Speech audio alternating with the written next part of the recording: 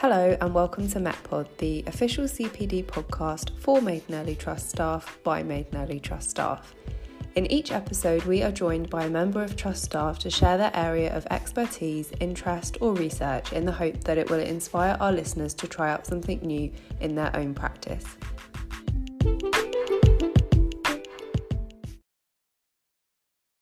I'm Chloe Bateman, a history teacher at Maiden Early School, and I'm delighted to be joined this month by Moitrae Bhattacharjee, the teacher of science and the mentor for ECTs at Maiden Early School, to discuss how we can demystify metacognition and best put into practice in our schools for the benefit of our students and staff.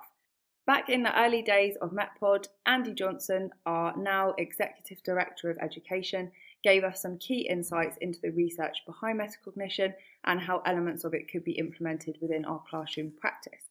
2 years later, it is great that Moitrae will be returning to this incredibly important topic and sharing her action research project of developing and utilising metacognitive strategies, especially from her perspective as a biologist. So I was wondering if you could start by just giving us a little bit of background knowledge in terms of your career so far and how you became interested in metacognition in the first place. Yeah, of course. Thanks, Chloe, for having me in the MetPod. So I have worked previously as thinking and learning skill advisor. So always the thinking behind the learning has interested me in the students. And I think that is really powerful because that helps the students to take control of their own learning. So things like thinking and learning skills, then during COVID time, for example, like our students, it was really a big contrast that we saw that some of our students who in the classroom, we would think that they're doing all the right things all the time. When they are doing the work virtually, they were finding it pretty difficult. Whereas some students who were probably not that organized or vocal in the classroom, they did it very differently. And that made me think that what is the skill? The difference was only in the skill. And that made me think that what is going on here? And obviously, then I started looking into metacognition and thinking skills and all the learning dispositions for the students. And that's how I thought that I would dig in a bit deeper into metacognition and work in that area. So it's really interesting. Brilliant. So it's kind of come out of your own organic observations of what was going on at that time. Absolutely, I would say so. Brilliant. I think that's the truth for a lot of the best kind of action research is coming, isn't it, from that observation and then exploring it further. So how would you define metacognition then? Obviously, you've done loads of research into this. Yeah, so I would say metacognition is about awareness of one's thought process and also understanding the process or the pattern behind it. Now, for metacognition to play an important role, there are two prerequisites, I would say. And one of that would be cognition. So if I explain that in a little bit more, it is the skill or the ability to complete a task. So say, for example, it's the learner's thinking about their learning process. Right. And, for example, one student might think that I have trouble remembering the dates of history. Okay, so that would be the cognition for, or the skill or the ability for the learner to understand their cognitive abilities. On the other side, it would be the motivation. So that would be learner's drive to complete the task. So, okay, I'm having trouble in remembering the dates in history. What do I do about it?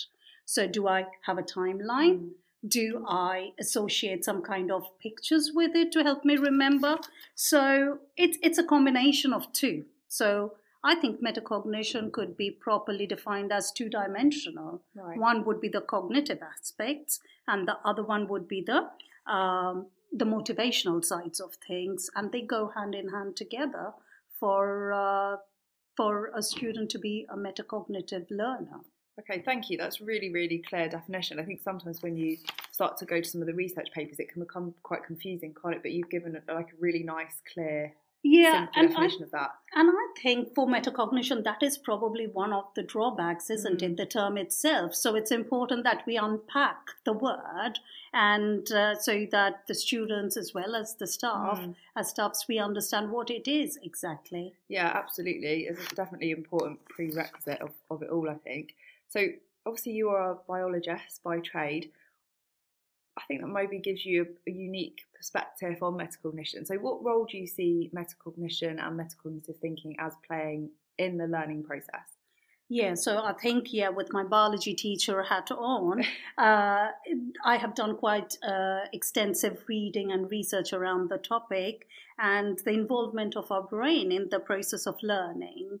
So this particular area really fascinates me. It's of utmost importance for me. So our brain is remarkably plastic. And that is true for all ages, whether it's toddlers, teenagers, middle-aged. It's remarkably plastic, and it is still adapting, even when, at our age as teachers, I would say it is still adapting very actively to the environment.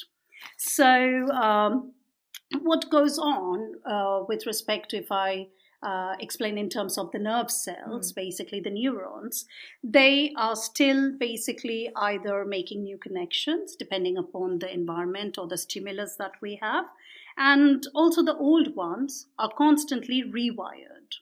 So, and this whole process is really important for improving the memory of an individual or the ability to reason or evaluate different situations.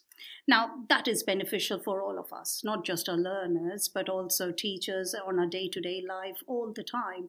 And the good news about it is that we can cultivate it, we can improve it, and we can do so with practice. So it is really interesting to see the link between how our neurons or the nerve cells are developing and making the new connections, and how that could be transferred to our students in their learning environment. Yeah, no, that's really interesting. I've never had anyone kind of talk about it in that way with that scientific aspect. Yeah, so there is basically a pair of thumb-shaped, small, really tiny structure deep inside our brain, which is called the hippocampus. Yeah, and that has a lot to do with the ability to learn and remember and making these new connections. So we can make use of that to help our learners improve their memory as well as, and it is doable. So I often give an example of when I drive to school site, I have a fixed position where I will always park, without even thinking. Yeah. And it is kind of a link, I think, with that parking spot and my brain. It's made that's mine. I'm going for it all the time.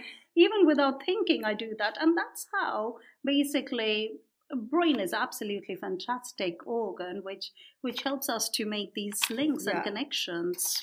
Yeah, that's really interesting. Thank you. I think sometimes that if there's a lack of understanding about maybe where metacognition comes from and like those scientific roots of it, sometimes different myths or like mysteries, you might say, can exist about it, which can be a problem then when teachers try to use it in the classroom. So what would you say there are in terms of those myths about it? Because I think especially this comes into where people take that theory that you've spoken about into like the practical application within the classroom environment.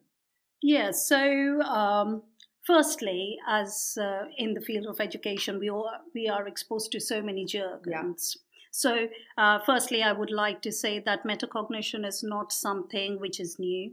It's not a fad, neither a new concept. So it is basically lots of extensive research has happened since the beginning of the 20th century, and the term itself was coined as early as 1970 by John Flavel. Yeah, and another aspect is that it is thought as something that could be for the highest attaining students. But actually, in reality, metacognition is for all abilities, all ages. And lower attaining students typically have fewer metacognitive skills, and so have more to gain from metacognition or metacognitive teaching.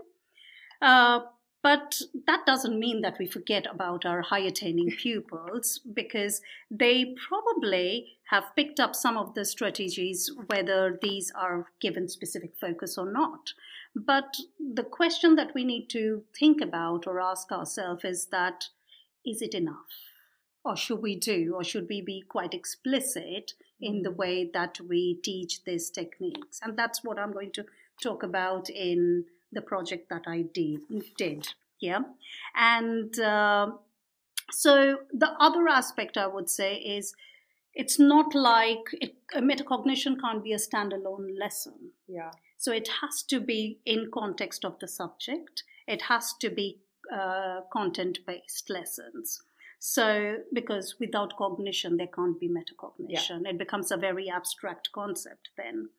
And also, it has nothing to do with age. I mean, metacognitive techniques could be taught to kids as early as when they're 3 years old. Okay.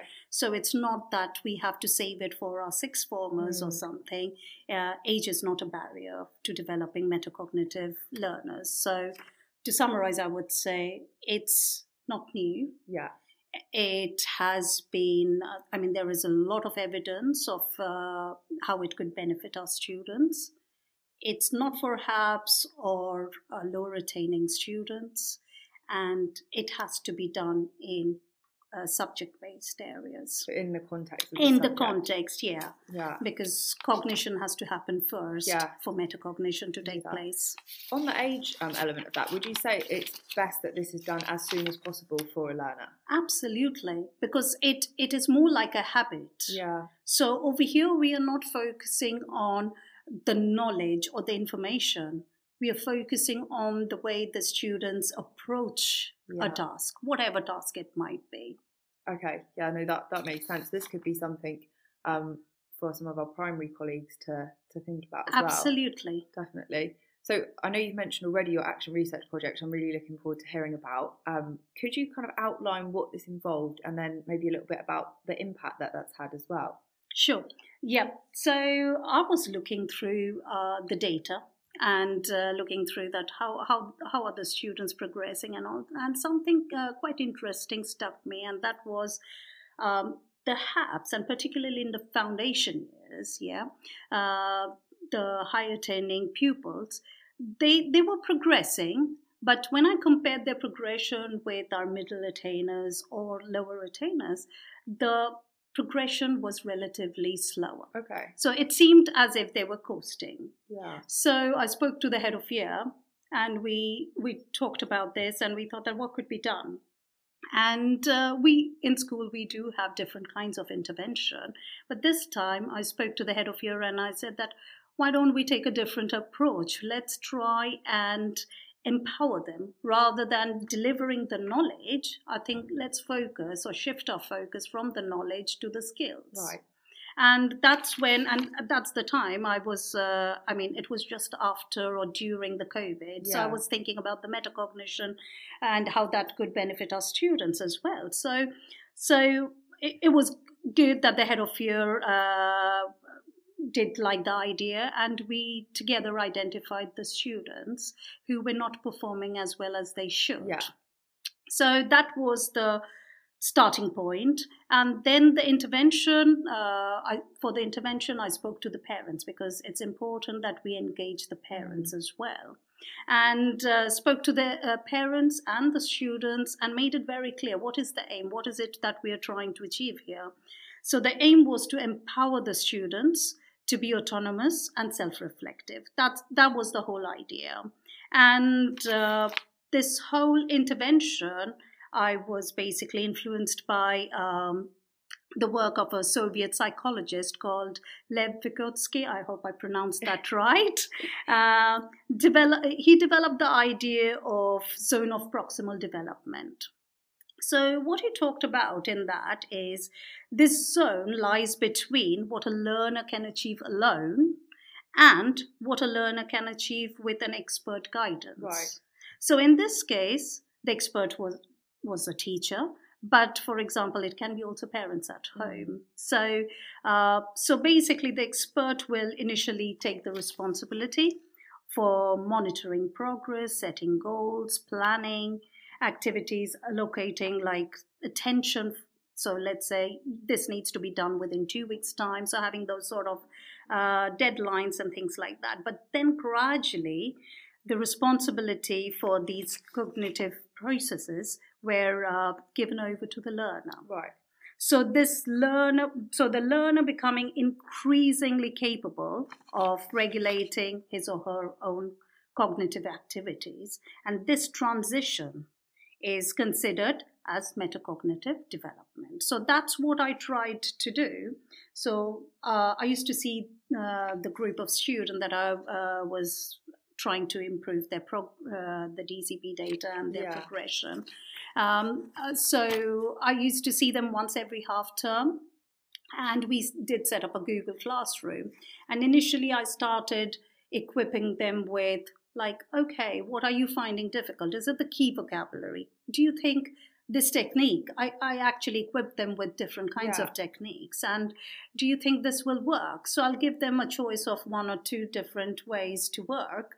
And then in the Google Classroom, and I said that try in a subject where you are finding it difficult. So science is heavy with vocabulary, so you can give it a go at science. So try that and hand in the work in Google Classroom. And once they handed in their work, we used to have a conversation in there that, did you find it useful? What particularly did you find it useful? Why did you choose this technique over the other? Do you think you're going to use this in any other subject area? So having that metacognitive discussion was really useful, and they found it quite, they engaged really well, I have to say. And there was like quite positive feedback from the parents as well. So in 2 terms' time, then we looked into the DCP, and there was positive indication, I would say. So there was positive indication, but however, in this case, information is easy to teach and to test. But this one is basically a shift in focus from teaching information to finding out how much they know and what approach they're having. So it's a difficult one to actually find out with respect to the data. But there was positive indication, and they were much more aware, I would say, which was a step forward. Did you use like quantitative data and qualitative? Yeah, so one was basically, I think the most important thing was that conversation in Google Classroom that we had. And then them suggesting, okay, I can use that in history maybe, or I can do this in English. So that kind of a dialogue was really important. Obviously, I had a look at the DCP. So at the start of the project, I was looking at the DCP data for English, science and maths. So tried to look back in 2 terms, after 2 terms, and saw that it was moving in the right direction, which was good. That sounds great. Could you tell us maybe a little bit about some of the strategies that you use? You mentioned some different techniques that you were suggesting. Yep. So I have all sorts of names for them. So there was one technique that I quite frequently use is called the DRS. So descriptive, reflective, and selective. So that's what it stands for. So it's in science generally we have 6-marker extended writing for GCSEs, and sometimes it has to be an evaluative kind of question, so they have to evaluate, which is quite a high order thinking. So this is a technique that many of my students use. So they're going to first give an overview or describe whatever it is, and then they're going to be, so that's the D part, descriptive. Then they're going to be selective, like pros and cons for each one. And finally, in the reflective part, they're going to talk about which one is better than the other. Right, so it's just breaking because sometimes students don't know where to start and where to end. So having that gives them a perspective and a proper structure to actually help with their academic writing. So that is one of the technique that we use quite often. And this is not restrictive to science only. It can be anywhere where they're trying to evaluate something, finding out the pros and cons of something. So it could be, it's a transferable skill. Yeah, that when you were saying that, actually, I was thinking that because often I think in different subjects, it can be tempting to teach them a particular way to answer a question that is, they can only sort of see it as being applicable to that question, whereas they're actually using that same skill of evaluation, albeit maybe in a slightly different way, in the subject they're going on to next. But if they don't understand what that process is, then every time they see that word evaluation, it's like it's a new word for them. And obviously what you're talking about with the applicability of it actually gives them the tools to then take forward. I really like that. Absolutely. And it was really nice to see that in one of the, I think last year or the year before, I can't quite remember, but one of my year 11 students, I was marking their PPE paper, and there was a question, and at the top they wrote DRS. So that was like, okay, you're thinking in that way. So which was really good to see. So that's one. Then the other one, which is for terminologies, let's say, it was like key vocabulary and remembering and using them in context. So I use patchwork thinking, so a grade of 9, 16, depending upon how many words you have. For a topic, put the words in and randomly make links. So write a sentence to link one word with the other. The more links you could make, the better understanding you have. Yeah. So I call that patchwork thinking. So again, that is quite, I find that quite useful as well. Yeah, and again, that could be a really good revision tool to get them, just with whatever subject topic they're doing, they can make that themselves then once they've got the hang of it from when you've taught them it. So yeah, I consider metacognition more like an umbrella term under which comes a little bit of modeling, a little bit of reflection. So it's kind of what we generally do. Like when do a student, we do retrieval practice. Do the students think about that this is the point, I should go back and check? Yeah. So it's kind of an umbrella term which encompasses all these aspects. Yeah. Oh, thank you. I really like all the practical ideas as well. That part of your work has been considering how metacognition also has that kind of wider potential beyond the classroom. Can you tell us a little bit more about your thoughts on that? Yeah, I will start with a quote for this one. I just absolutely love this quote. This is from an American moral and social philosopher called Eric Hoffer. He sums it really well. So the quote says that in times of change, the learners will inherit the world, while the learned will remain beautifully equipped to deal with a world that no longer exists. So I think I cannot potentially explain anything better than this. So he sums it up really well. So it is useful. Metacognition is useful across all range of age, subject, even our day-to-day life. Yeah. So it's not just restricted to our students only. So obviously it will help them to think or have a conversation, whether it's with respect to their GCSE courses or options, what university they're going to go to, what careers they want. I think it has a huge implication there. And it's a transferable skill, as I'm mentioning. So they can transfer it to a sports they might play or an instrument that they play. So it can be for all those aspects as well. And nurturing self-awareness is equally important for us as teachers, I would say. So with my mentoring hat on at this stage, I would say there is a module in Early Careers Framework which focuses on metacognitive strategies and how that can be useful for the teachers as well. So I think I would say that, to put it into simple words, or that's how I actually think metacognition is, that it's kind of a little voice inside your head that is constantly reviewing and asking you the little questions. So, I mean, that's an easy way to understand what metacognition is. Yeah, I really like that. I think how the way you've described it, I think it really conveys that this is genuinely a very holistic skill and a holistic way of being, way of thinking that we have the potential to give students, help them to develop, which will then have, you know, manifold impacts throughout their life, which is a really powerful Yeah, and I mean, EEF research shows this is the second most effective way to improve the progression of students. Over 7 months, it says that it can help the students progress. I mean, it's really, really powerful in that way, I would say. Yeah, absolutely. Thank you for such a fascinating insight into your action research project and the process of completing it. It's really inspiring, I think, to hear the impact that it had on the students, but also you talking more generally about the impact on your practice and your way of thinking about teaching, I think is equally as inspiring. And also, I think just the way that you've talked about how to do action research, because I think sometimes people really overcomplicate action research, but the way you've described it shows that you start with your observation, you do the research into it, then you test it out, and then you look at the impacts and see what to take forward into your practice. So I think that's really valuable as well. I really do hope that people are able to take away as much as I have from listening to all your ideas. If you are listening on Spotify, don't forget to engage with us by taking part in our poll and survey on metacognition and adding some of your own strategies for using this in the classroom.